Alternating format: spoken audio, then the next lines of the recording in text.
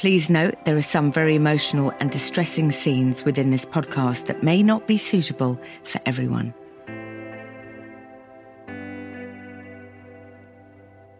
Hello and a very warm welcome to How Did We Get Here? This is the podcast where me, Claudia Winkleman, and my brilliant friend, the wonderful Professor Donia Byron, look at challenges faced by real-life parents or their family members in special one-to-one sessions. It's something we've wanted to explore together for years. Each time Tanya talks to the person facing difficulties, I'm behind a curtain, not an actual curtain, you understand. I'm in another room, ready to ask Tan questions and to hopefully understand a bit of her process as a clinical psychologist too. This time we meet Donia. She has two daughters, aged 4 and 7, and a long-time partner named Thomas. Donia is a self-made businesswoman and author. In 2017, Donia was diagnosed with cancer, and whilst receiving treatment, her daughters started sleeping in her bed. I just overcompensated because I thought, oh my God, if anything happens to me, my babies are going to be without a mum. So I just thought, let me just do the best thing I can. Now all clear from the cancer, Donia wants help to get the girls sleeping in their own beds. But she learns that setting boundaries for her children has been difficult because she's held back by her family's experiences. I can't handle people suffering. I'd rather take the pain myself. So let's go and meet her. Hi, Donia. So lovely to meet you. Thank you for coming. Have a seat. Thank you so much. That's okay. Why are you here? I'm here because I really want some help with my kids, getting them out of my bed. How old are your kids? They are 4 and 7. And how long have they been in your bed? My 7-year-old's been in my bed for over 2 years now, and my 4-year-old's been in my bed since newborn. Goodness me. So I know. Talk me through the routine, if you can. I mean, are you all just open about it? They don't start in their beds and then creep in? Or do everyone sort of brush their teeth and get snuggled up in mummy's bed? Brush their teeth. The eldest does get into her own bed, but that lasts 5 minutes and she comes up. The little one is quite strong-minded and will fight and refuse to go into her bed full stop. But she's been like that from day dot. Does she think that your bed is her bed then? Yeah. Daddy's, for the last year solely, he's had to move into his own bedroom. And how does he feel about that? Well, I think obviously he's frustrated. Yeah. But he doesn't wake up in the night, so if I put them in their own beds, they will scream and scream and scream, and I can't get any sleep. And obviously I'm working as well, so I'm really busy, and it was just the easiest solution all round. Of course, I totally get it. Sometimes, you just have to make life Yeah. simpler for yourself. Yeah. Did something happen that led to this? Yeah. My eldest daughter, we had no issues with her sleeping in her own bed until the day I got diagnosed with cancer, which was 2 years ago.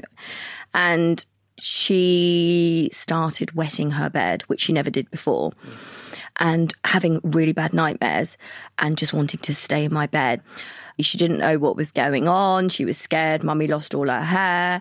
So I felt guilty, and I just thought, whatever my kids need, I'll be there for them. And obviously I got better, and I still can't get her out of the bed.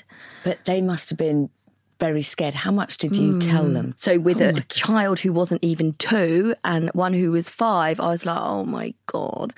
It was really hard. I didn't know how to say because I was kind of grieving myself. Of course. When I went through my treatment, I then wrote a diary and then published the book and then helped my kids that way and illustrated and put them in the book. And so then I was getting quite exhausted. I had to find a solution where I could functionally work. So I was still working throughout chemo as well. So we just all then slept together and then I worked at night to try and catch up with stuff. Where would you work? In the bed my with bed them? With the kids. With a laptop, and they would be fast asleep. But they felt safe. They felt safe because they're with me. I could get on with my work rather than battling. What kind of a dad is your partner? Is he very hands-on? Yeah, when he's there, but he kind of works 7 days on, 7. So for like 3 months, he's completely gone. Let me ask you, what do your family and friends think of the fact that they are in your bed and that you're not in bed with Thomas, your partner? I don't really tell too many people because I I know I'll get judged for it. So there are lots of people who do co-sleep, who share, but you've come in saying, I'd now like them to sleep in their own rooms. Now I'm at a level now, actually, I'm better. So I need now just that little bit of help because they won't listen to anyone. Okay. Well, thank you. It's honestly such a privilege to meet you. I think you're brilliant. And I'm going to get Donia Byron. I hope she can help. If anyone can. If anyone can. So lovely to meet you, and I'll see you at the end. Okay. Thank you.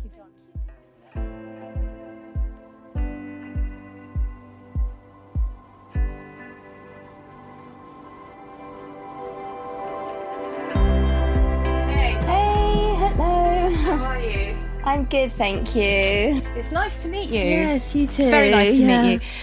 What do you want to leave with? What is it that you're asking me to think about and you're asking me to help you nail for yourself? I really want to nail consistency with my kids because that's one thing I kind of put my hands up to when I'm tired or can't really cope with anything. I'm just like, right, fine. Consistency in terms of discipline, you mean? And sticking to things like bedtime routine. Developmentally, they're 7 and 4. It should be in their own beds. Well, it would be useful for them, really, and for you. And I think this is bigger than just my kids should be sleeping in their own beds. This is something about your life, your lifestyle, and the impact on your relationship. Yeah. Is it threatening the relationship? Yeah. It is threatening it. Where do you think you and he are at with all of this? I feel very emotionally detached. I think both of us are. It's been going on, obviously, for quite a while. He's now in his own bedroom. Right. And the children, if he tries to come up, the children, no, Daddy, go into your own bedroom. This is our bedroom, me and Mummy's bedroom. So they're very powerful in the dynamic. Very. I mean, if we were to draw a picture of the family, there'd be you at the top with the 2 girls either side of you, and he would be sort of quite low down in the hierarchy of the position in the family. Absolutely. And how does that impact on him? How does that make him feel? He obviously gets frustrated because he tries, and then I get exhausted because he doesn't hear them in the night. I don't know if it's a mother thing. But often, a significant health issue has resulted in what you described. Yeah. So I want to reassure you, this isn't something that I've never heard before. Okay. But it can cause really some quite severe resentment in the couple. Do you row? Does it cause rows? Does it cause discord? I get very resentful towards him. And even when I'm stressed with the kids and he's at work, I'm just messaging. There are so many layers, and actually what we need to do is start to peel back some of the layers. When it becomes multi-layered, that's when the confusion sits in, and then actually everybody then just gets stuck. And it feels like you're stuck. Very stuck. And the problem is you and Thomas can't function as a couple thinking about how do we address the sleep issue because the relationship has been so fractured by the fact that he's not in the bed, your bed, his and your bed. Yeah. The girls are. Yeah. Let me ask you something about your girls. Tell me, why do you think they are so powerful? Because it's interesting to me that they say, no, Daddy, you can't be here. It's something about the fact that what your daughters say goes. Tell me a little bit about that. I think I felt guilty. So it's guilt. And when I got diagnosed with cancer, I just felt really guilty. I was away from them a lot. So I kind of substituted that they're with me, whatever, time they want to spend with me, even if it is at the night. My eldest never wet the bed, but she started wetting the bed. The nightmares were really bad and they were scared and they didn't know. And their distressed you. I just overcompensated because I thought, oh my God, if anything happens to me, my babies are going to be without a mum. So I just thought, let me just do the best thing I can. You said, if anything happens to me. So that sounds to me like you felt, there were times when you felt you were looking down the barrel of a gun, that you were thinking, am I going to die? Or even I am going to die. Yeah. I mean, I got sepsis and I was in intensive care. I had a lot of operations. So that sepsis obviously can lead to multi-organ failure. So that's right. Yeah. Critical. Yeah, I did prepare for my death. I basically, at one point, I did think I was going to go. And then after all the chemotherapy, there was still cancer in the lymph nodes. So I just felt I had a double mastectomy. Obviously they removed all the lymph nodes in the end, so it was fine. I'm all clear now, which is great. But you still have that niggle. Can it come back? Because I'm a genetic BRCA carrier. I was going to ask you, so explain what you understand by BRCA, just so that I'm clear. BRCA is a a gene which I inherited from my mum and my grandmother and my great-mother. And my grandmother and my great-mother have all passed premenopausal. So it's a bullet that's ricocheting through Yeah. the female line. Yes. And you have daughters. 2 daughters, exactly. So this was another guilt because it's like they've got 50% chance of now carrying the gene. When are you going to screen them? Can't screen until they're 18. Right. So you're holding on to that. It's really important people understand that you're holding this now until they're 18. yeah. The issue with the BRCA gene and the fact your girls are 11 and 14 years away from being able to be screened for it, it doesn't really ever go away. No.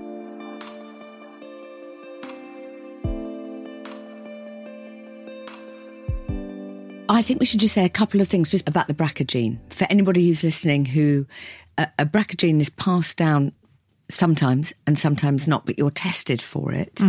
And it means that your chances of having breast or ovarian cancer are through the roof. So that's why people will often have Angelina Jolie tested positive for the BRCA gene. Sorry to bring up a celebrity, but... No, but it's a useful... you have to often... You have your ovaries and fallopian tubes removed and your breasts. And if you've had it, there's a 50% chance that your children will have it, and she does have 2 girls. So that must be playing on her mind as well. Well, it feels like a sword of Damocles hanging over her head, doesn't it? And 18 is when they will be screenable. Yeah. So there's a long way to go, and there's always in her back of the mind, maybe not both, but probably one. And that's really hard. That's really hard. So, this is where the trauma of the cancer never goes away. No. That's a lot to hold on to for what the youngest is for the next 14 years. Yeah. Okay, thank you. Back to you again, if that doesn't sound too weird.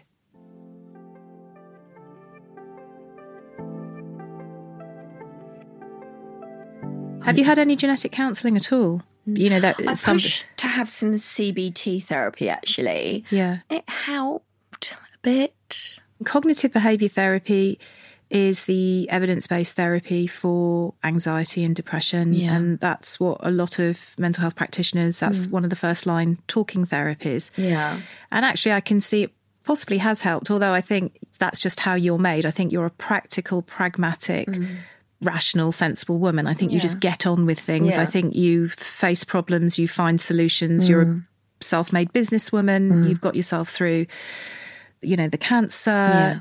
The bit of you, I think, that's been completely neglected is something more about this underlying feeling. And I think the trauma of considering your own death. Yeah. The obvious hypothesis would be when you look at children who are in a bed and a partner who is sort of banished somewhere else is separation anxiety. Yes. Yeah. It's not just, I would say, their separation anxiety. Mine. Sorry, say that. It's mine as well. Tell me about that. I experienced just quite a few traumas in my life. So I lost my sister very young. She was 26, quite drastically. How? Traumatically, she committed suicide. So I'm sorry to hear that. That was 15 years ago. She got postnatal depression and it just went downhill from there, unfortunately. I was really frightened of my children having to experience death at a very young age because I know how it was really tough for me for the first 2 years. So, was it unexpected when you got the news, or was she, can you tell me a little bit about it if that's okay? No, that's fine. She had she had 2 children. One was very, very young, 6 weeks old at the time. That's really tragic. Yeah. I found out because her partner at the time phoned me and said, Donia, your sisters were in the petrol station and I've gone to pay for the petrol and she's done a runner in the car. And I was like, what do you mean? Because I've been trying to phone her and we can't get through. So I was like, oh my God, but I kind of knew inside that something wasn't great. And then next I found out from the radio, a young girl had been taken into, sorry. No, it's all right, sweetheart. It's okay. It's all right. Sorry, Let me get your tissue, darling. It's okay. And she'd... There you go. I'll give you some tissue. So well done. Yeah, she jumped off a multi-storey car park. Oh dear, oh dear. And so it was weird. They said a young girl had been taken into hospital. So I've called up the A&E, which I thought she had been in. I was working up in London at the time. And I said, phone up the hospital, can you just tell me this? We can't disclose any names. I said, I'm just going to describe it to you. Please, can you just tell me? It was really weird. It was like an instinct. Mm-hmm. But, it was only a year between us. We were mega close. And they said she's got, they confirmed she had dark hair. And I knew that was her. I just ran through the hospital and I could just hear my family had obviously arrived at the time and I could hear the screams. So I was just like on autopilot and I just ran and ran and ran. And there she was. Yeah, and she died. She died. Oh, I'm so sorry. So it was, in my life, I've kind of overcompensated. I can't handle people suffering. No. So it's like, I'd rather take the pain myself. I see that, yeah. And then you never get over something like that, but it got easier, should we say. And obviously when I got my diagnosis, it was like the first thing I said to my mum, who was in the room, because obviously it really affected my parents, obviously, she was their firstborn child.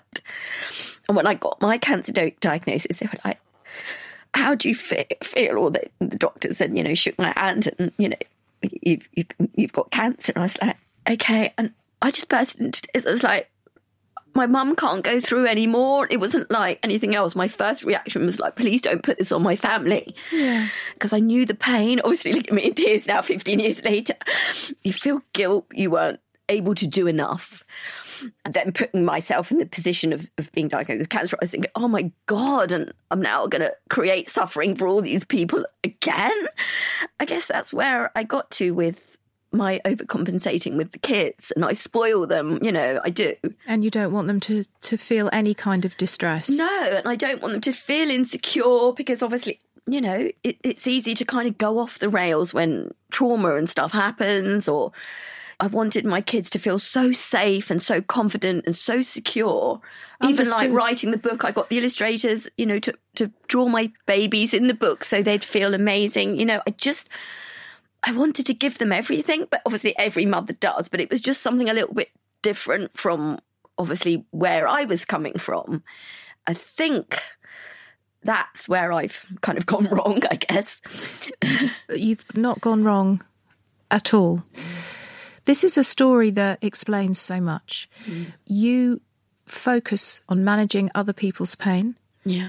I suppose my curiosity at the moment is, who looks after you? Because what I am aware of is the person who can look after you is sleeping in the downstairs bedroom. Yeah. Who looks after you? Yeah, myself. Right, which means there is no one there who can allow you to do this that you're doing with me. No.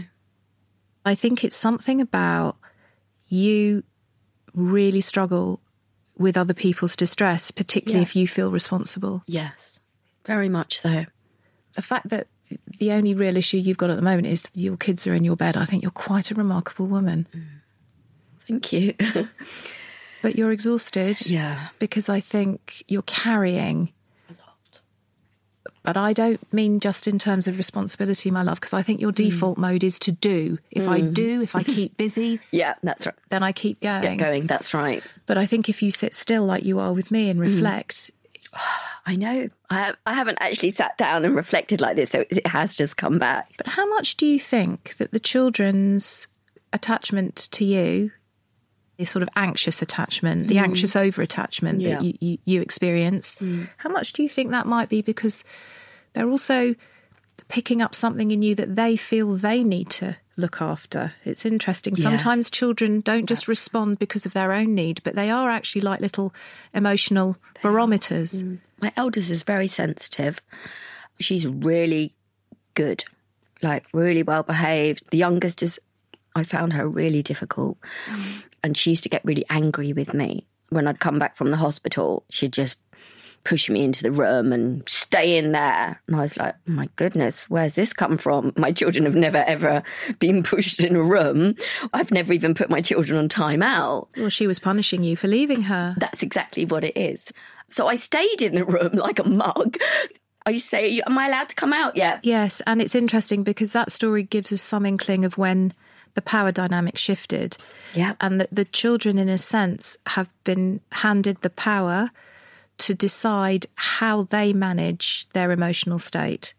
Being in your bed, telling dad to go away.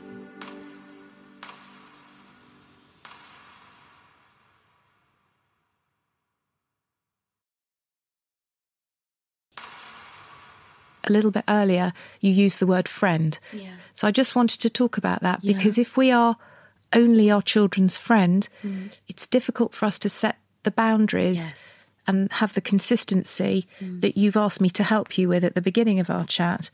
Because as a friend, we're more ambivalent about being clear sometimes because we don't want to upset the person who is our friend. Whereas children sometimes need clarity, which may upset them, such as, darling, I know you want mummy to go in the room, but mummy's not going in the room. Yeah. And then you might have a little girl having a tantrum. Yeah. But then you might have a little girl after a tantrum you could have a cuddle with. So you could actually engage with that part of her that was angry and terrified that mummy was in hospital and had lost her hair. But you would put a boundary there to not allow her to powerfully manage it in her own way, which actually wasn't going to be very helpful for her. Now, this isn't a criticism of you, but the difficulty is that you're trying to support them without them becoming distressed. Yes. Because their distress is going to feel unbearable for you. Yeah, that's right. It's pretty impossible to parent our children without really upsetting them sometimes because we're actually not their friend. We become their friends as they're older. But actually, as a parent, our job sometimes is to say no. Yeah. And the issue for your girls is, how can you help them develop resilience? Yeah, that's right. This is exhausting, isn't it? This level of thinking. Yeah. Okay, so I think we should take a bit of a break and I'm going to leave you with two things to think about. Okay? The first thing I want to ask you to think about is you really understanding and accepting that you need support, not because you have mental health issues, not because that you're not coping because you are. You need support to allow yourself to be vulnerable, see that as a strength and process what you've been through. Yeah, okay? That's right. And then the second thing is, in terms of the girls, we both agree that for them to be resilient, young women, as you know better than most people, life can be randomly, unbelievably shit. Yeah.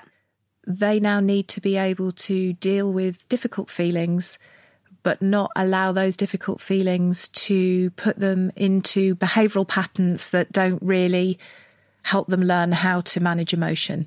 Right, yeah.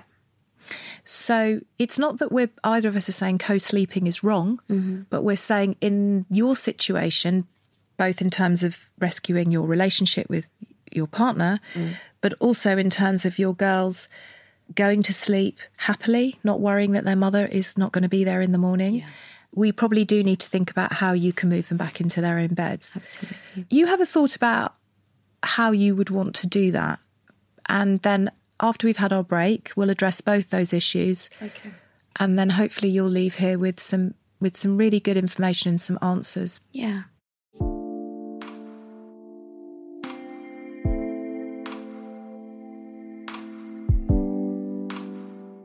Okay, Donia's now on a break and we are doing our halftime chat. I would describe Donia as a superwoman. Would you? I've never met anybody who's she takes so much on. She's so busy. What is that indicative of? What does it mean when you get into that mode in your life, Claude? Why do you think you do it? Maybe to stop the noise. That's correct. So it's something about stopping the noise, and there is a lot of noise, isn't there? She's had so much to deal with and she is terrified for her girls. Terrified for her girls. And what really struck me is then she told this story about her sister and finding out on the radio her sister who took her own life, leaving 2 children.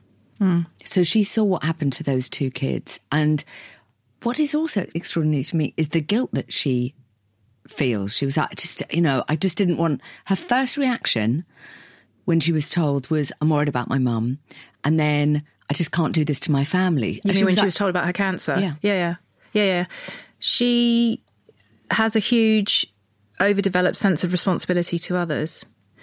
And, ask any parent, any good parent, what is the sense of responsibility you feel to your children? I mean, it's, you can't describe it. There are no words. It's beyond words. It's huge.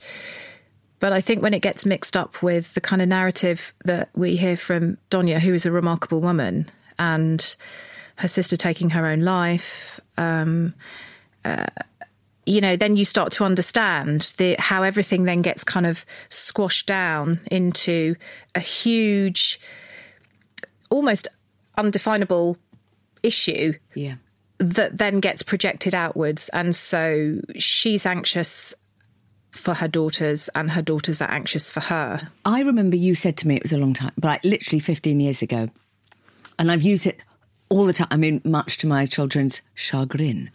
Never know how to say that word, so I use an accent. It helps. Is you used to say to me, do you know what a child's safest word is? To make a child feel truly safe. And I would be like, no, is it more ice cream? Is it, come here, Mummy, we'll just cuddle you and cuddle you and cuddle you and cuddle you? And you went, actually, the thing that makes them feel the safest is the word no. Mm-hmm. And I don't know about you, your kids are slightly older than mine, but when they go, Mum, can I have this? Can I have that? Can I have those new trainers? And can I also have like ice cream for breakfast? Or, I mean, they don't ask for that. But when you go, no, you can't go out tonight. Or no, you can't have this for breakfast. They take it. They go, okay, are those two girls crying out for a no? Well, not that they would not define, no, 100%. But yes, I think in that situation, for me, the word no is containment. Yes. It's actually putting the brakes on something. It isn't going to always be met with, oh, thanks so much. No. I feel so much better you've said no. And that, I think, is the issue for a lot of parents. And with Donia, of course, because her daughters are going to push back hard and they're going to be upset, and she's got her sensitive oldest daughter and then she's got her stubborn youngest daughter who successfully used to put her into timeout when she came back from having her round of chemotherapy. The girls are going to push back because it's going to make them feel unsettled and it's going to take away a power and control that has been handed to them. And that's where the problem is, because I think Donia would like some kind of solution that does not involve any distress on the part of her children. But that's not how life works. Yeah. And actually, children becoming upset, parents remaining consistent, children eventually calming down, everything settling, things changing, atmosphere lifting, that's an incredible lesson for life. And it's a huge part of building emotional and psychological resilience in children. One of the best things I think my mum ever said to me is she grounded me again. I was 15 and I remember turning around and I shouted at her, I don't like you. And she replied back, you're not supposed to. Yeah, we're not their friends. And it was an enormous relief to me. I was like, oh, thank goodness, because I've been thinking you were a bit of a loser. But that's okay. And that's okay, and we'll all survive it. I'm not allowed to go to another party. I get it. You want me to go upstairs and read a book or whatever it is. Yeah. Are you worried when Donia leaves today that those kids will never leave her bed? How is she going to do this? Feels insurmountable. You know, she's a woman who, when she's on a mission and she knows what she needs to do, she's smart, she's a self-made, very successful businesswoman. When she's got a set of instructions, she'll follow them. So I will talk through with her what feels most manageable for her and we'll work out a plan. That's not the difficult bit. What's the difficult bit? Is her emotional resilience. And that's there where you see the separation anxiety with children in a bed in these sorts of scenarios works both ways. It's a two-way street, right? And her resilience, I think, is dependent on her partner becoming more involved, her partner becoming her support, but I think also her having much deserved and I think quite late in the day, but nevertheless necessary space with someone like me, a professional who can listen. I don't think she needs a lot of sessions, but she needs a space to allow herself to be distressed and recognise that it's a helpful process and that vulnerability is a strength. But of course, the more we deny ourselves the opportunity to address these profound emotional traumas that, you know, some of us will have in our lives, if we don't address that, we weaken ourselves. All right, let's go back to the second half of the session where you give your practical advice.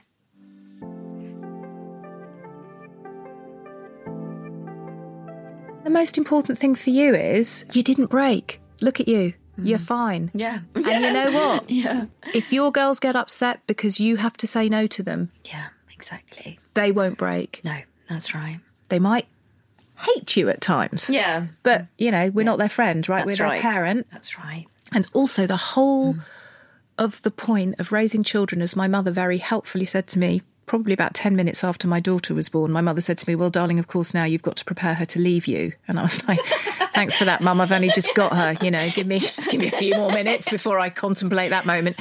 It is about preparing them not to be with us. Yeah.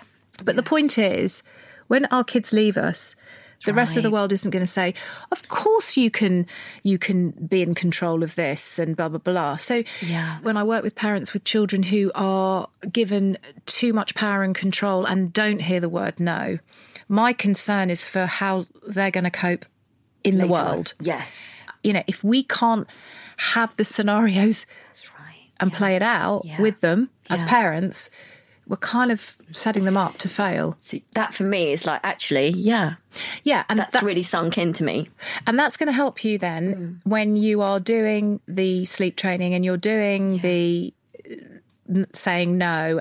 In those moments, we can all feel weak and just go, okay, fine, whatever you want. I'm just, you know, particularly if we're sleep deprived as you have been and extremely unwell as you were. So, you know, we get that. But then we're just caving into the short-term pressure. That's right. And we're not considering the long-term need. Right. And I think now you've got the long game. Yes. You can sustain yourself through the difficulties. A bit like when you were building your business. If you knew where you could visualise where you were going. That's right. You could deal with the stress of building the business. Yeah. So let's now focus on the practicalities of the girls, okay? What do you recognise needs to change in order for that end goal to be achieved with your girls? I think I need to put a routine and stick to the routine in place, read them a story in their own bedrooms and just make sure that they go to sleep in their own rooms. And if they come up to my room, you know, I know it's going to be tough at the beginning. However, I need to then take them back down to their own room. And if it needs me sitting with them 5 minutes until they've gone back to sleep, then that's what we're going to have to do. What do you notice has just happened here? Who just designed your sleep programme for your children? Yeah, myself. Absolutely. I said nothing. It's perfect. Absolutely correct.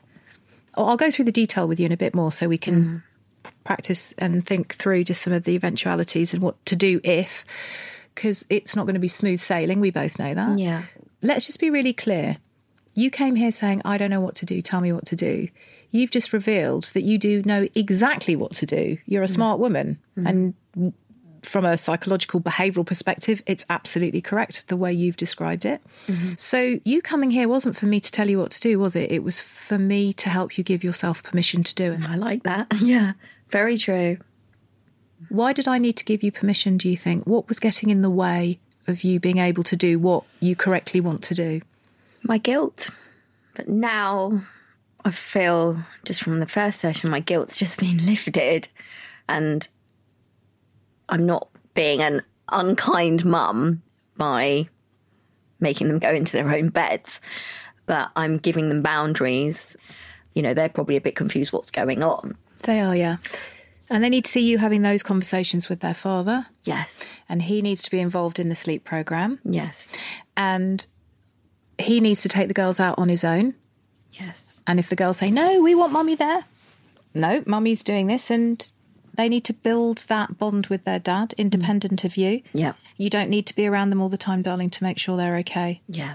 That is your fear, and I get it, but I need to release you from that. So let's just agree that. Yes. He needs to have little routines with both of them. Maybe with the eldest, he and she go swimming every Saturday, and then with the youngest, he on a Sunday has a different activity. You know, you build those memories. So when the girls are older, they say, oh, I used to love Dad. I used to love our time when we did that. you actually need that. You've got to give yourself some permission. You're exhausted, recovering from all sorts of things and running a huge business. Let's go back to the specifics of the programme then. Are they now sharing a room or... Yes. Are they sharing a room? Yeah. And they're both in a single bed? Yes. Okay, so you could, to begin with, have the beds next to each other so they co-sleep, so they've got each other. So one of the things that's very difficult for children when they stop co-sleeping with a parent, if that's what the family decides to do, is that obviously it's that sense of falling asleep next to someone. We want to gradually change something. You don't want to just kind of rip the plaster, the Band-Aid off sort of thing, you know? Yeah. I wouldn't implement it until you've discussed it with your partner. I think then you want to have a discussion with the girls and explain what's going to happen. Yeah. And then I think what's very helpful for children is some kind of incentive. So, for example, we could have a rule that, you know, people fall asleep in their own bed and in the morning there'll be something under your pillow or something. Yeah. As you nail that, and probably to begin with, you'll need to sit quite close to them both as they're falling asleep, but then you would gradually sit further and further away, and then you'd sit in the door, and then you'd sit outside the room, and, you know, eventually they'd fall asleep. Yeah. Then up the ante and say, right, now you get the reward for falling asleep in your bed and staying asleep all night. Yeah. When you're looking at sleep with kids, you have to kind of split it into two pieces. The falling asleep on your own in your bed is one skill. Right. The sleeping through the night is another skill. Right. They're kind of separate. Right. Yeah. Okay. So with you next to them for all these years, if they wake in the night or stir, because, you know, we go through a sleep cycle, so we'll have moments where we stir, we turn over, we might open our eyes a bit and then fall back to sleep. They've got the smell of you, the warmth of you and the feel of you next to them. So obviously that's not going to be there. You are their sleep cue. So you take away a sleep cue, you have to recognise that in the night they will wake, and what you've experienced previously is they will scream. We've now got to think, what will you do if that happens? My advice to you would be, if you have to keep returning them, be careful that you don't reassure them too much. Okay. Because what they'll then learn is, okay, if we wake up, Mummy will come down, we accept she's not going to let us go in her bed anymore. Yeah. But she will stick around and have a chat and a cuddle. So that's kind of quite nice. So you've got to be careful that you don't create another problem. You take them in quietly. Shh, shh, shh. If they're crying, it is what it is. But what you could do initially is that's when you could join them in their bed. If you're so exhausted, that's when you could join them in their own bed, so that we move them in your bed to you in their bed. And then eventually, when we're trying to tackle the second part, which is the waking in the night, you then, when you go in, you don't get into bed with them. You just wrap yourself in a sleeping bag and lie on the floor. And then, so you do the gradual withdrawal bit that you've been doing at bedtime. Then at that point, but don't try and do it all at the same time, because you'll self-combust. And just more basically, now we've talked about sleep, in terms of discipline, particularly with the little one who sounds like she's a force to be reckoned with, which is great. That's what we want. But obviously not that it becomes self-destructive. No, that's right. What's the issue? The ferocity of her reaction, or what's your problem? Because sometimes she used to like make me really anxious, and I was like, oh my God, she's going to kick off. She's going to kick off. Once she kicks off, she won't give in and she won't stop. So it'll go on for hours. We're sort of doing a big circle now, aren't we? Because it's about your distress tolerance. That's another term I want you to think about. When your daughters get distressed, when your little one throws an Oscar-winning tantrum, it triggers you hugely. Back to the hospital corridor and the screams. You have to be able to stay in your rational brain. Don't flip into the limbic emotional brain. Stay in your rational brain and think, is her reaction telling me that there's something seriously wrong?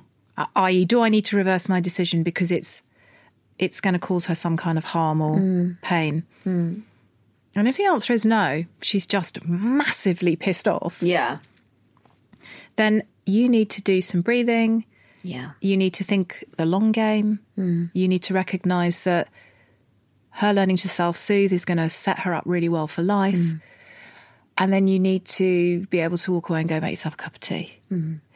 And again, you and your partner have to agree this, that if she tantrums for a while, you go in and you say, when you stop, we can have a cuddle. Yeah.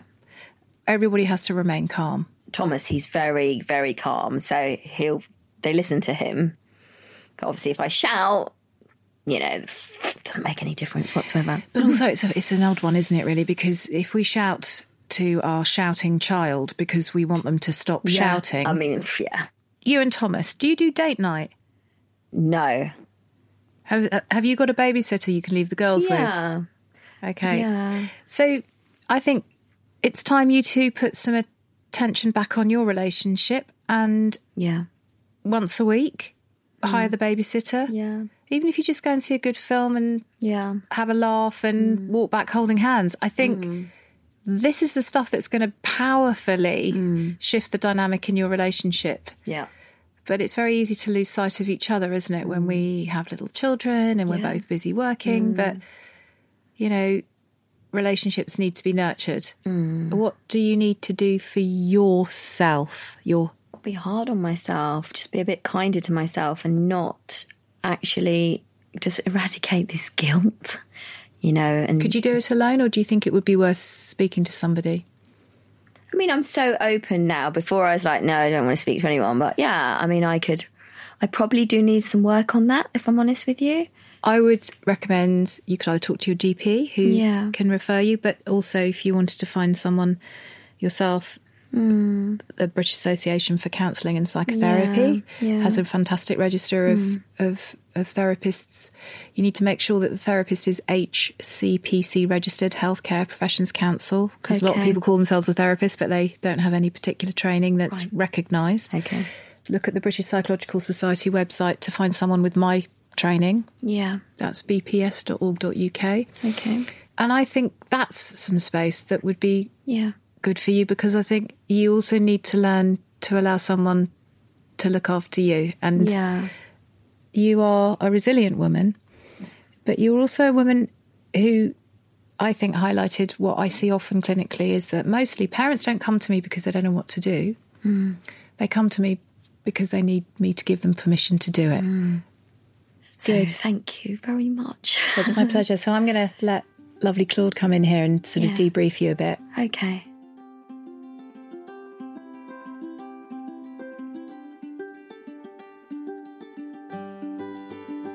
Okay, I'm going to head back into the session room just to chat to Donia and see how she got on. How are you feeling? Yeah, I'm feeling much better now. My kids are slightly older than yours, but are you prepared for how angry they're going to be? Yeah, they'll be pretty pissed off. They really will. But I think Tania's so right. Not like a Band-Aid, not home. And this is happening. But I just sit there and I just know these little girls, they don't know what's happening. They're at school today. They're going to come home and everything's all changed. What did you find the most helpful? It just made me realise that actually I don't need to carry this guilt around with me anymore. And, I can implement You didn't do anything. No, that's right. You didn't do anything. So when we hear you, I know there is, we all feel guilty about stuff, but I'm like, no, after everything you've been through, I'm not allowing you to feel guilty. I'm interested. Does he know you're here today, Thomas? He knows I'm at a podcast. He doesn't know what it's about. That alone is quite fascinating to me. I bore my husband with, I've already told him that I've had half a bag of Maltesers. I'll be honest, it's not a brilliant relationship. He yawned quite a lot. But it's fascinating to me that you come here and talk about everything that's so important. What are you going to say to him when you leave here and you're in a cab or on the bus or whatever and you phone him? Will you tell him? You know what? I think I'm going to for the first time. After that, I've realised it's more me. I need to just make a little bit more of an effort and not block him out completely, which I do. Will you both come back maybe? Maybe that's a good idea. Or I'll come round, I'll do your washing. I'm phenomenal. Sorted.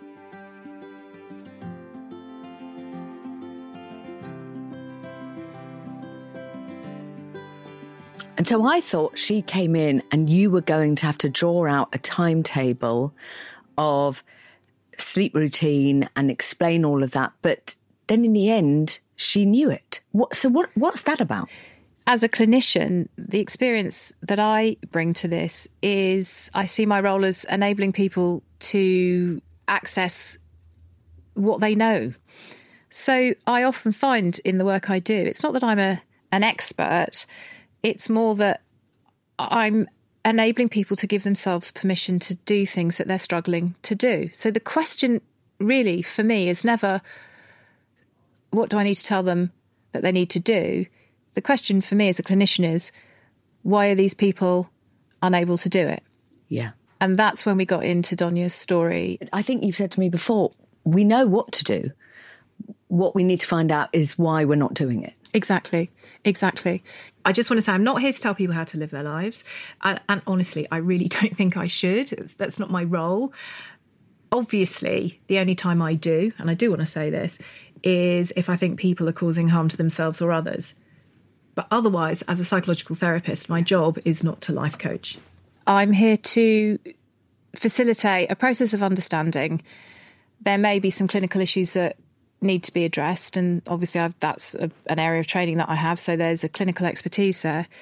But the fundamental reality is, if I come at this as an expert, then I do nothing more than create a dependency, because the person will always have to come back then for the next bit of advice. So my job isn't to tell people how to raise their kids. My job is to help people understand why, as perfectly competent parents, they can't operationalise, they can't do it. Are you worried about her daughter's rage? It's very common that once boundaries are put in, the rage is never what people expect. It's almost as if children breathe a huge sigh of relief. Isn't that interesting? Yeah, it really is. You know, that's, I suppose, where we understand the containing nature of setting boundaries, that it actually reduces anxiety and the escalation of emotion rather than increase it. So the reaction might be cross, but that will quickly dissipate. I like being told what to do. I mean, I know I'm 47. I'm not 4 trying to sleep in my mum's bed, although I would, and P.S. she'd have me. But you know, it's soothing being told. What would your plan be, Claude? Let's hear it. I want her to work with him is what I really want. I mean, it'll be fine because I'll be downstairs in the kitchen. She can just come and talk to me. Cooking a risotto and lighting the scented candles. Lighting the scented candles. Michael Bublé would be playing live. Would you get him We round? can call Michael, of course. It's on speed dial. It's a beautiful day. Yes, it is, Thomas. Yes, it is. And just to say, if you haven't already, please hit the subscribe button and you'll receive free episodes as soon as we publish them. And please rate, comment and share. It's a good way of, well, spreading the podcast, if you will. Next time we meet Joanna, who wants to tell the story of her marriage with her partner who has transitioned. It's a journey, isn't it? You take it one step at a time. And it was horrendous to begin with. People will have judged me for staying with Helen. I had people say, oh, you shouldn't stay. It's not fair to keep the children in that relationship, in that household. If you're interested in taking part in future episodes of How Did We Get Here, please email parenting@somethingelse.com.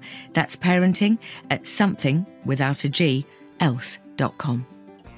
This podcast was possible with the help of lovely people at Something Else. The sound engineer is Benjamin Lincoln. The mix engineer is Josh Gibbs. The assistant producer is Hannah Talbot. The producer is Selena Ream. And the executive producer is Chris Skinner, with additional production from Steve Ackerman. Thank you so much for listening.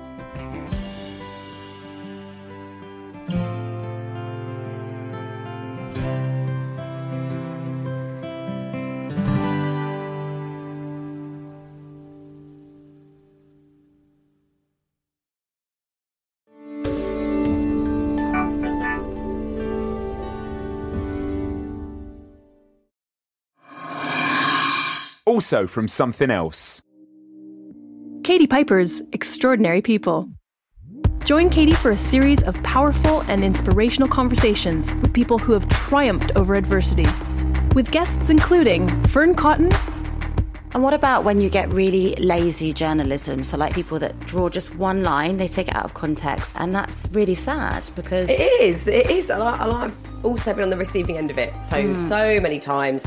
Sometimes to really tragic levels for me where I've really not felt able to cope with it. Yeah. Zoe Sugg and Nadia Hussein. I think the thing with women, firstly, is that women sometimes don't always like to see other women succeed. Mm-hmm. I think that's right, yeah. And I think there's a lot of that, and I think that's why it's really hard sometimes, because in the last 4 years I've changed so much. Listen now in Apple Podcasts, Spotify, and all good podcast apps.